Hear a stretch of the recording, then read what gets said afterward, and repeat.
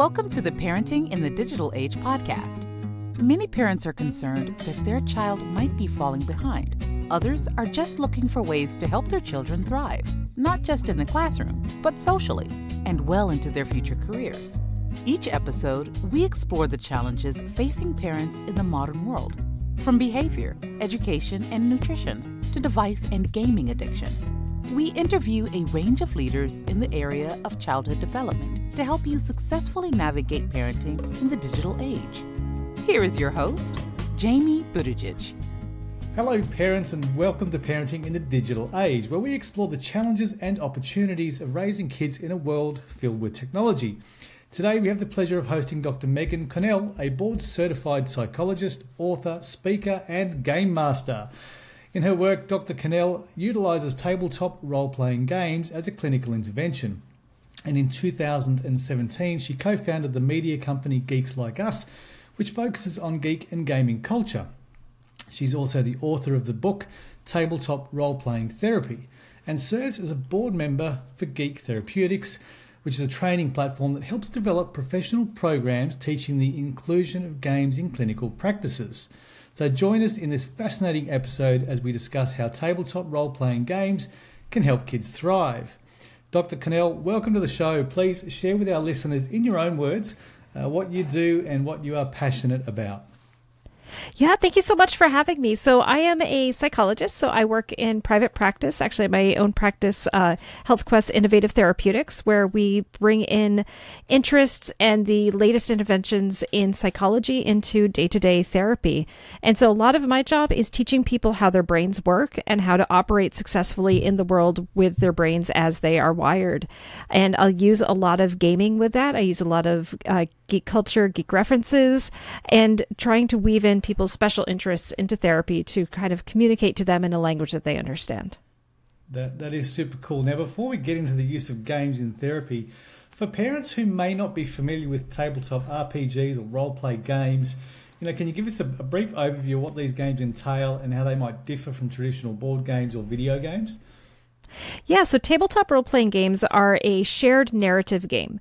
So the most popular and widely played game is Dungeons & Dragons, and this is a game where one person tends to act as the narrator of the story, and the other players act as the main characters of the story. The game master is also going to play the non-player characters, so like the shopkeepers, the adversaries, and other people that the adventurers are going to encounter. And the people at the table come up with how they're going to solve the problems that the game master puts before them.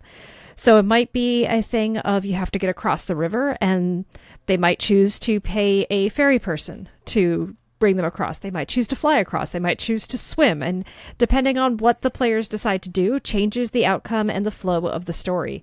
And so it is this shared story that creates this wonderful opportunity to come together and go on an adventure without ever leaving your table and just rolling lots of beautiful dice. So let me ask, I'll maybe go back. How did you come up with this idea or concept, like, combining this sort of RPG gaming into therapy? Sounds pretty cool, actually. Sounds like fun. How did you come up with this? It is a lot of fun. For me, I was playing D&D with some friends, and I had been playing a game with my family, so I had two separate characters, and I was thinking about my characters one day. And when I finally realized the things that they had in common, I kind of had this little oh no moment where I was like, oh, that's my big issue that I really need to work on. And I also realized I probably never would have organically come to that through therapy or just journaling. And so it was really fascinating to have just a handful of games and to have this humongous insight into myself. And I realized what a powerful tool it could be and how much I wanted to use it therapeutically. And luckily I started getting connected with at the time, the only handful of other people in the United States who were using tabletop role-playing therapy, and, did some interventions and talks with that, or consultations and talks with them, and developed my own program, and it's blossomed from there. That's fantastic. That's a wonderful realization to have. What are some of the maybe key therapeutic benefits of using tabletop games in a clinical setting? So particularly as it relates to kids and maybe adolescents. Yeah, well, we know that role-playing is really a wonderful way to practice a skill set. And so a lot of time, role-playing has been built into therapeutic interventions since the 1970s, maybe even the 1960s. But people are very hesitant to role-play because oftentimes the role-plays that we have in therapy are role-play as yourself. And that feels incredibly awkward and vulnerable, and we don't like doing that. What tabletop games do is they give you a character sheet. You are not role-playing as yourself. You are role-playing as your character. And so if the character messes up on how they deliver a line or how they are trying to solve a problem, well, that's not on the player. That's the character. It's the dice. It's the random chance of it.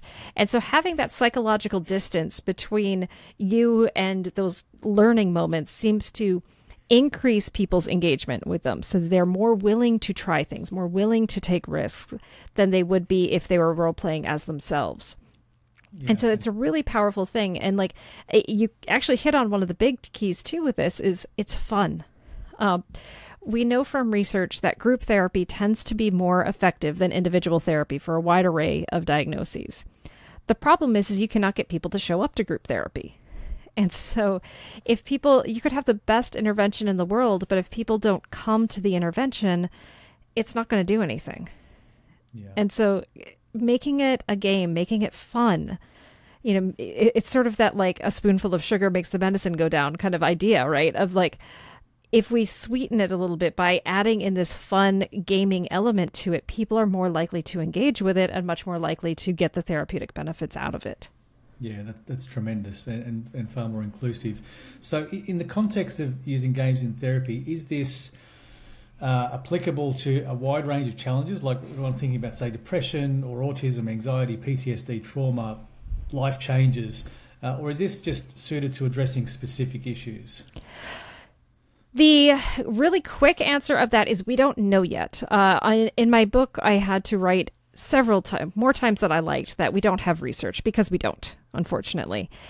It seems to lend itself well to a wide array of diagnoses. You know, you listed a bunch of them with depression, anxiety, PTSD, autism, learning disorders, social anxiety, specific phobias, ADHD, even, you know, there's a couple of pilot studies that were done that showed those who have schizophrenia, where you have intrusive hallucinations. It actually can be very helpful for reality testing, because you have to really actively define what role you're in depending on how you're talking, and it can help potentially increase a little bit of that reality testing. That's a case study of 2 people, I believe. So that's definitely not enough research, but it does seem to have potential to work with a really wide array of problems. And not just in a therapeutic setting. More and more educators are starting to use tabletop gaming in the academic setting. There is somebody, I can't remember their name, but they are creating gaming modules to play through different periods of history. So when you're learning history, you might be learning about the Roman legions, and you get a character as a Roman legionnaire, and you're going on a campaign and getting to learn about history that way, learn about like what it was like to march, you know, all through Europe and to, you know, battle and to push the Roman Empire out and fighting these different, you know, peoples and, you know, going through and having to battle diseases and things too. It's a really interesting tool, and it has a lot of potential. Yeah, it does, and that's it's far more immersive. Like, you know, I remember learning history and it was kind of thrown at us and we had to write and memorize, and you know, to be honest, it wasn't my most fun or engaging subject, but you know, that brings an element of immersion or you know, interactivity, which is bound to increase engagement. That sounds pretty cool. Yeah. Well, and real quick too, we actually see this in some historical video games as well. I was actually just listening to a talk from PAX East on when historians play historical games. And one of them was talking about how what really got him into history was playing Assassin's Creed, because he was playing it. And then in his history class, one of the characters that his character had been interacting with, I can't remember who it was, but all of a sudden they're like, okay, we're going to learn about this guy. And he's like, I talked to him yesterday in my game. And his like history at that moment kind of came to life for him. And so that's the power of gaming. It's no longer this abstract, weird story. It's our story, and it feels personal. And when we're personally connected to it, we are much more likely to engage with it. Yeah, that's phenomenal. Can you share some thoughts perhaps on the role of gaming in building resilience, maybe coping skills in children, like, particularly in the face of adversity or challenging life experiences for kids? Yeah, it's a humongously powerful skill. And I would say not just tabletop gaming. I know that's the area of expertise, but also video games too. There's been research on the Dark Souls games. For those who don't know, those are incredibly difficult video games. They are designed to be challenging video games, even for people who play video games all the time. But this interesting thing happens with people who play Dark Souls who have depression is they seem to do better. They start to have fewer depressive symptoms. And it's not a magical thing, but what it is games like Dark Souls reward task persistence. So you go and you fight a boss and you die, and you get this little text on the screen, you died. And you go back to your last save point, which is usually quite far away, and then you have to battle your way forward again. And then you try again, and try again, and try again. And that's the big key to success. One of the things psychologists love to study is what makes somebody successful, what helps people be successful. And task persistence actually seems to be the big key. Intelligence certainly can help. Having a lot of opportunity in your life certainly helps a lot. But you can have a lot of intelligence and a lot of opportunity, but if you don't have that persistence to overcome difficulty, you're not going to get anywhere. And so gaming really has a way to reward that task persistence and to help you kind of learn to overcome it. In tabletop games, what they have an advantage of that video games don't have is they are not limited by code. You can have some great ideas in a video game for how to solve a problem, but if it wasn't coded into the game, you can't do it. And so a game like Dungeons & Dragons, the Cypher system, Kids on Bikes, whatever the system is that you're using, you get to throw out an idea and then the game master figures out how to roll with that. It can be I want to set my bedroll on fire and set the village on fire to take care of the bandits. Okay, you can do that, right? It's some interesting stuff is going to happen from it. And so this idea of finding unique ways to solve problems. I let one of my players know at one point this big secret that I have with any time that the players have to find a secret door. I know where the door is, but I don't know how it opens. And they all encounter the door and then they start guessing. And when they say something that sounds really cool and seems like it should work, that's the one that works. That's great. That's really good. And I love that idea of rewarding task persistence. I haven't heard of Dark Souls, but I will look it up. But, one thing we do in our own classroom setting is we teach kids how to code. And that's very big on that task persistence and, teaching that failure is completely normal and pushing through and, getting the reward at the end of that persistence. So, and I can definitely see how gaming, helps with that. So here's an interesting question. So we know that there are many risks associated with perhaps online games, PC games, console games, whether it's everything from, obesity, sedentary lifestyle through to online predators and privacy risks, that there addiction, that there are a bunch of things. Is that the same with tabletop role-playing games? Obviously not exactly the same, but are there risks, I guess is what I'm saying, that the parents should be aware of? Yeah, there's risks in everything, right? And so that, that's something to be aware of.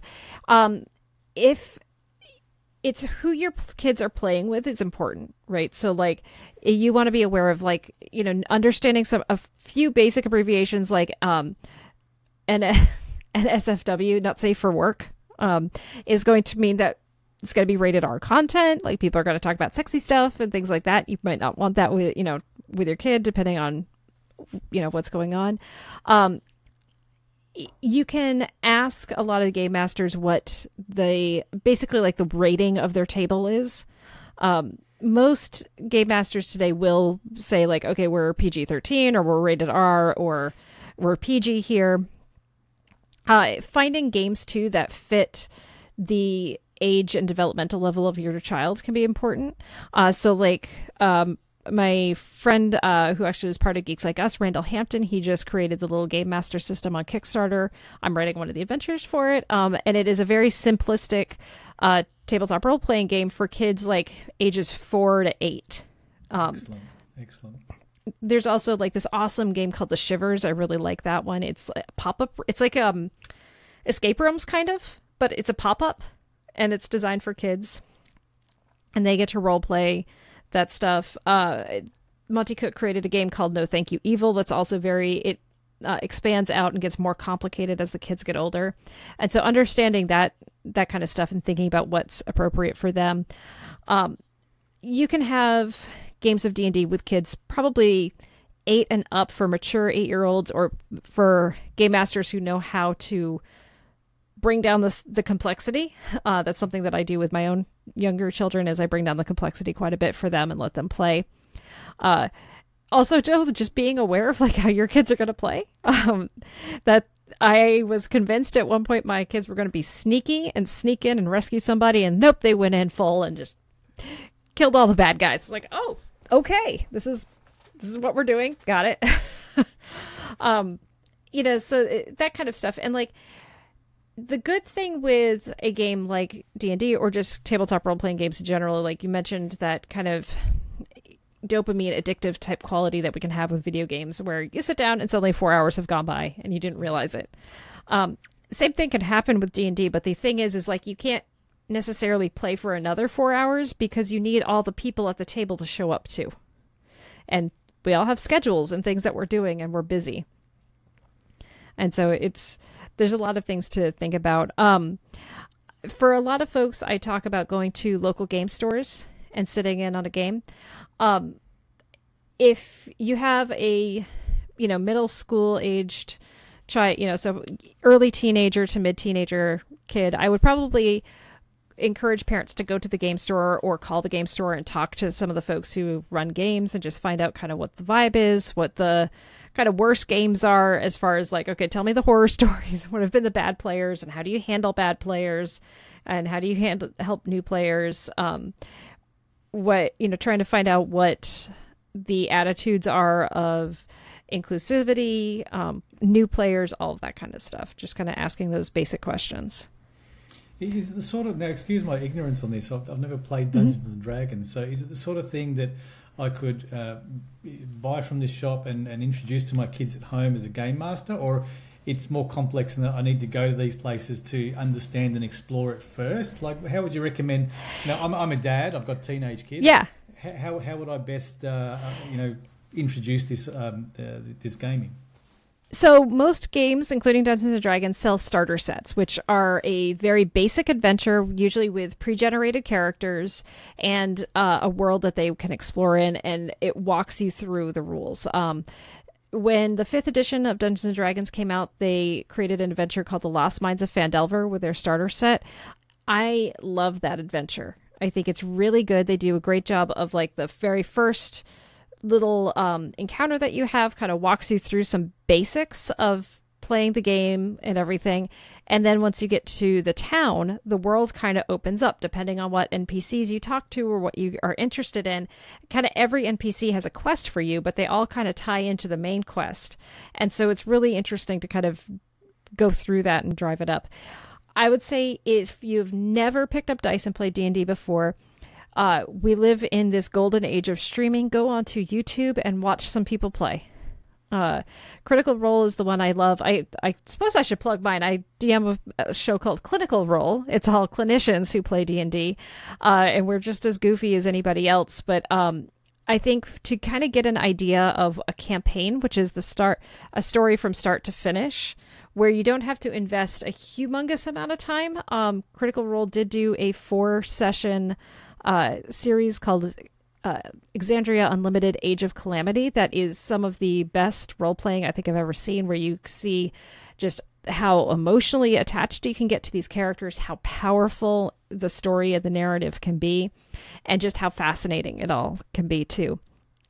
And it's one of those things of like, you can read about playing tabletop role-playing games in a book, but really, I think a big part of why D&D has taken off so much in tabletop role-playing games in general in the last several years has been because people can finally watch and see how they're played. Because, like, just understand, I think that's part of where the Satanic Panic came from, is just people didn't get it. It's like kids sitting around a table and going on an adventure. Like this sounds weird.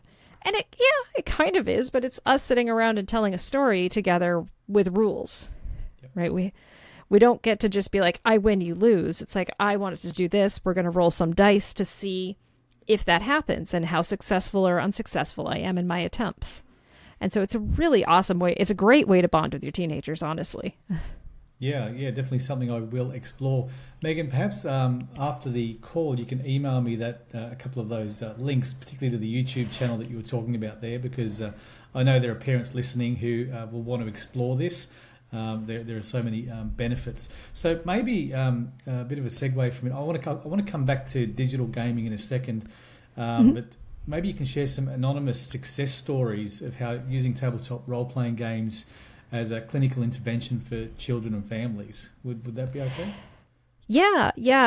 I think there's a couple of really powerful stories that have come out of my games. I think two in particular for my pilot games, when I was just running it and I was like, is this just kids having fun or is this kids actually learning skills? And one of them was a little kid with autism, and they had I had all their characters wake up with amnesia. And they knew who they were, but they didn't have full amnesia. They just were missing 6 months.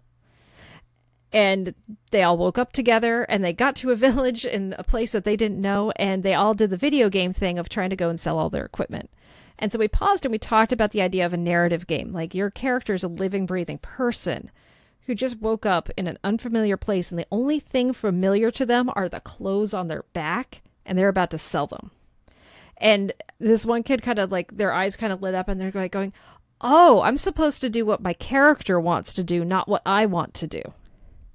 And like, that's a really big difference between a video game RPG and a tabletop role-playing game. In a tabletop role-playing game, you are acting as your character. In a video game, you're trying to put yourself into the world of the game.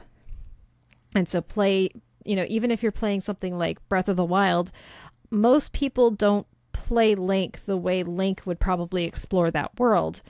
They play Link the way they want to explore the world. And so that's a really big theory of mind difference, especially for kids on the autism spectrum. Another big time success story was I had a player who had a hard time saying no to their friends. And they came up to me after a session and they were saying how their friends were asking them for a ride. And they felt themselves about to say yes, even though they didn't want to. And they recognized their character wouldn't say yes. So they weren't going to say yes. So they said no to their friends for the first time because they were imagining how their character would react in that situation. That's and those, it was so powerful. And those two things were where I was like, okay, we got something here. We got something. We're going to run with this. Yeah, that's really powerful and encouraging. As parents, sometimes, and I'm speaking for myself here, sometimes we struggle with communicating with our kids. It's almost like sometimes they're speaking another language. So, is this the sort of thing where tabletop role-playing games can help me as a parent communicate better with my kids? I mean, I think so, because a typical game of D&D or any tabletop game, if you play for 2 hours, that's a pretty short game. You're probably going to be sitting around for about 4 hours playing this game together. And so the whole 4 hours isn't playing the game. There's a lot of cross chat that goes on. There's a lot of creating in-jokes and things. And if you think about how much of our communication as humans is us not talking about what we're talking about. My partner and I speak in quotes to each other a lot, where we'll just quote little conversations or little funny videos and just one-liners from it, not the whole thing, and we know what each other is talking about. And so because we've shared these jokes, we've shared these experiences, we have that common language. And so the more we have shared experiences with people, the more common language we can build in. And so, of course, it's going to help with communication and building relationships. Yeah, fantastic. Are there any, now talking about video games for a second, are there any video games that perhaps you'd recommend that could be helpful to a child's development? And I'm talking, maybe, 8 to 15 perhaps, Because there are parents out there, and I know there are parents listening, and certainly parents I encounter in my work, that they hold off from introducing their kids to video games for as long as possible because they know there are some challenges associated. But is there one that maybe parents can introduce with a little bit less guilt? I would always suggest Minecraft. It's an oldie but a goodie. I love Minecraft. I love how creative it is. And I like the different modes that you have. It's been really interesting. I have a pretty big age spread across my kids. And so the older ones, when they were younger, like to play Minecraft in what's called creative mode, where you have access to all the blocks, nothing will attack you, and it's a very peaceful thing, and you can just build stuff. But now that they are grown up, they're like, nope, I want to play in survival. I want to have to attack things. I want to have to scavenge the world for resources and build things. And so getting to play that. Also, Minecraft, like, it's a great game to play as a family. My family, we do family servers, and we'll do build projects together and go and survive and try to go and get to the end and kill the ender dragon together and make potions and things. That's a great game to introduce. And I think also just getting to play with your kids, like, Nintendo has awesome games to play together. Mario Kart is always amazing to play, I think. And just there are so many beautiful games out there. If you're going through potentially losing someone in grief and anger, there is this amazing game called Lost Words, where you're playing through two things. A child's writing in her diary about her grandmother falling ill. And then she feels like she can make her grandmother better by finishing a story. And so then you play the video game as the story and trying to solve this issue. And it's just going through anger and grief and loss and feeling powerless. It's so beautifully done. And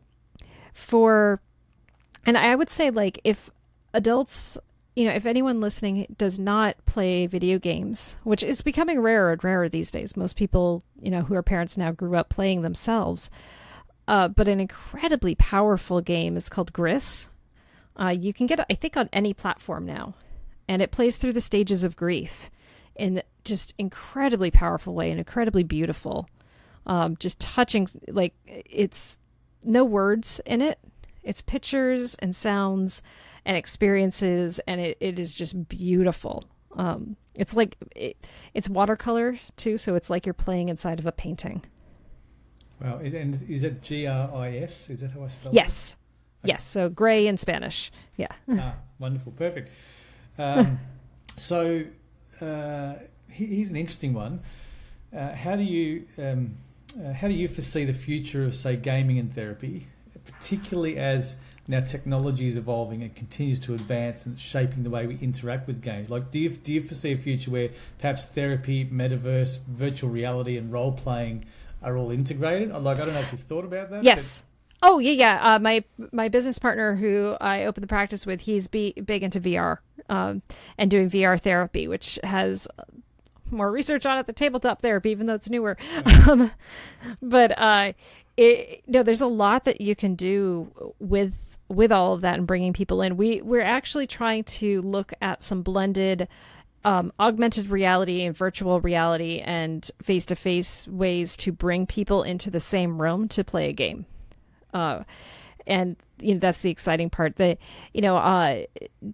is working on a virtual tabletop that should allow for it to feel like everybody's at a table. I don't know, like it's one of those things that the technology works really well when the players do what you expect, but when stuff doesn't go the way you expect, which is most times when you're playing a tabletop game, I don't know how the engines can handle that, but it's really interesting because, like, you don't need fancy graphics to run these games well.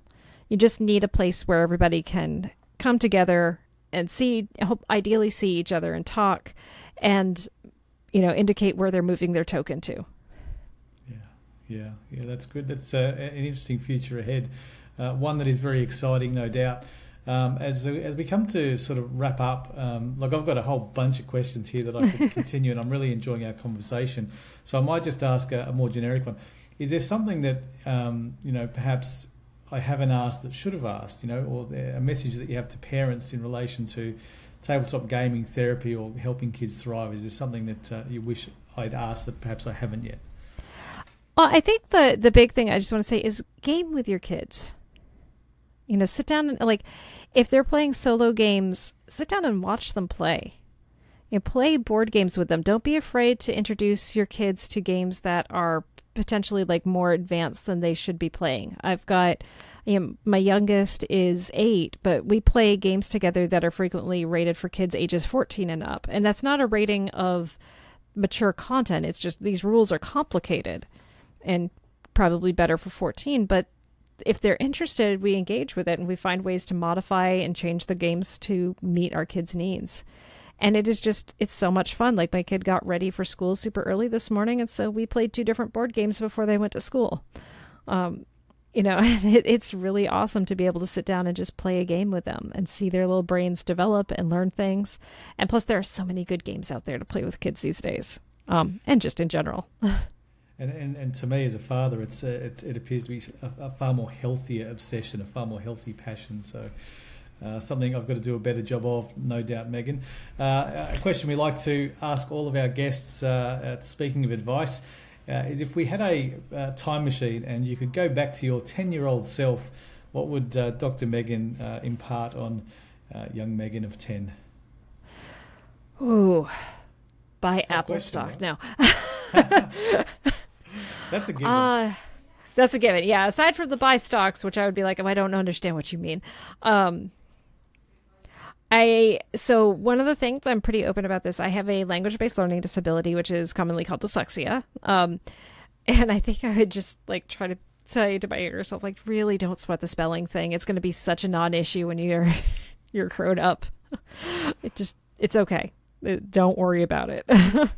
Yeah, absolutely. Great advice, and one that we can all translate into our own language, no doubt.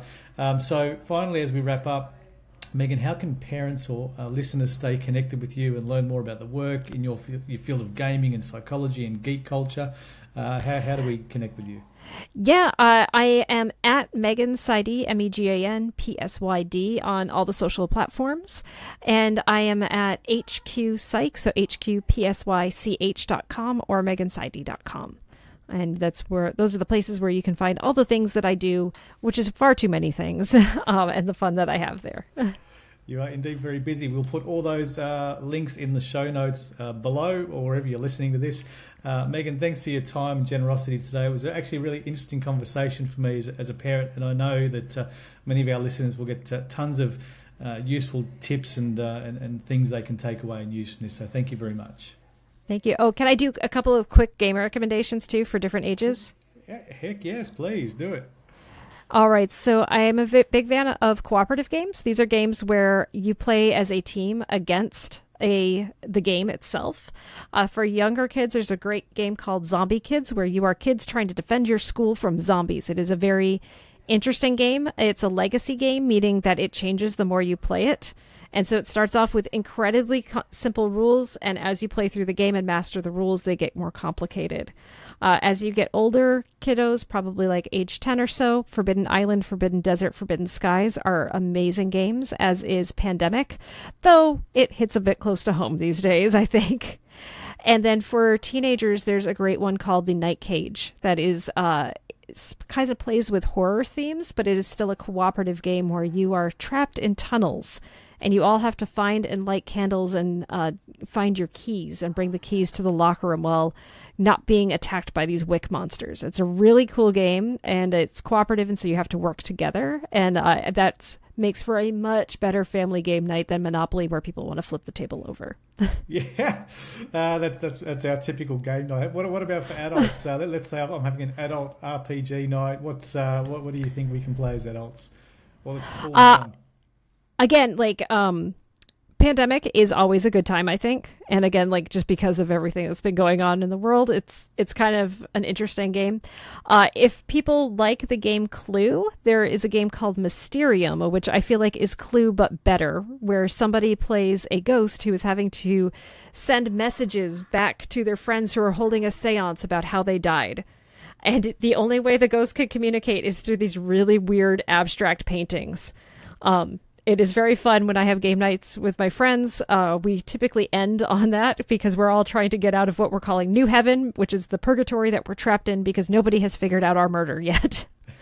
And we've played it 8 times now, and only two times have we won, but we've had a blast playing it every time. Wonderful. Sounds like a lot of fun. We'll look it up, and I'll try and get some of those listed in our show notes as well, because there's some great recommendations there, no doubt. Dr. Megan, thanks again for your time. A fascinating and enlightening discussion. Cheers. Thank you so much. If you enjoyed the show, please connect with Jamie on LinkedIn or Instagram. You'll find links in the podcast description. Parenting in the Digital Age is sponsored by Skill Samurai, Coding and STEM Academy for Kids. Skill Samurai offers after-school coding classes and holiday programs to help kids thrive academically and socially while preparing them for the careers of the future. Visit skillsamurai.com.au.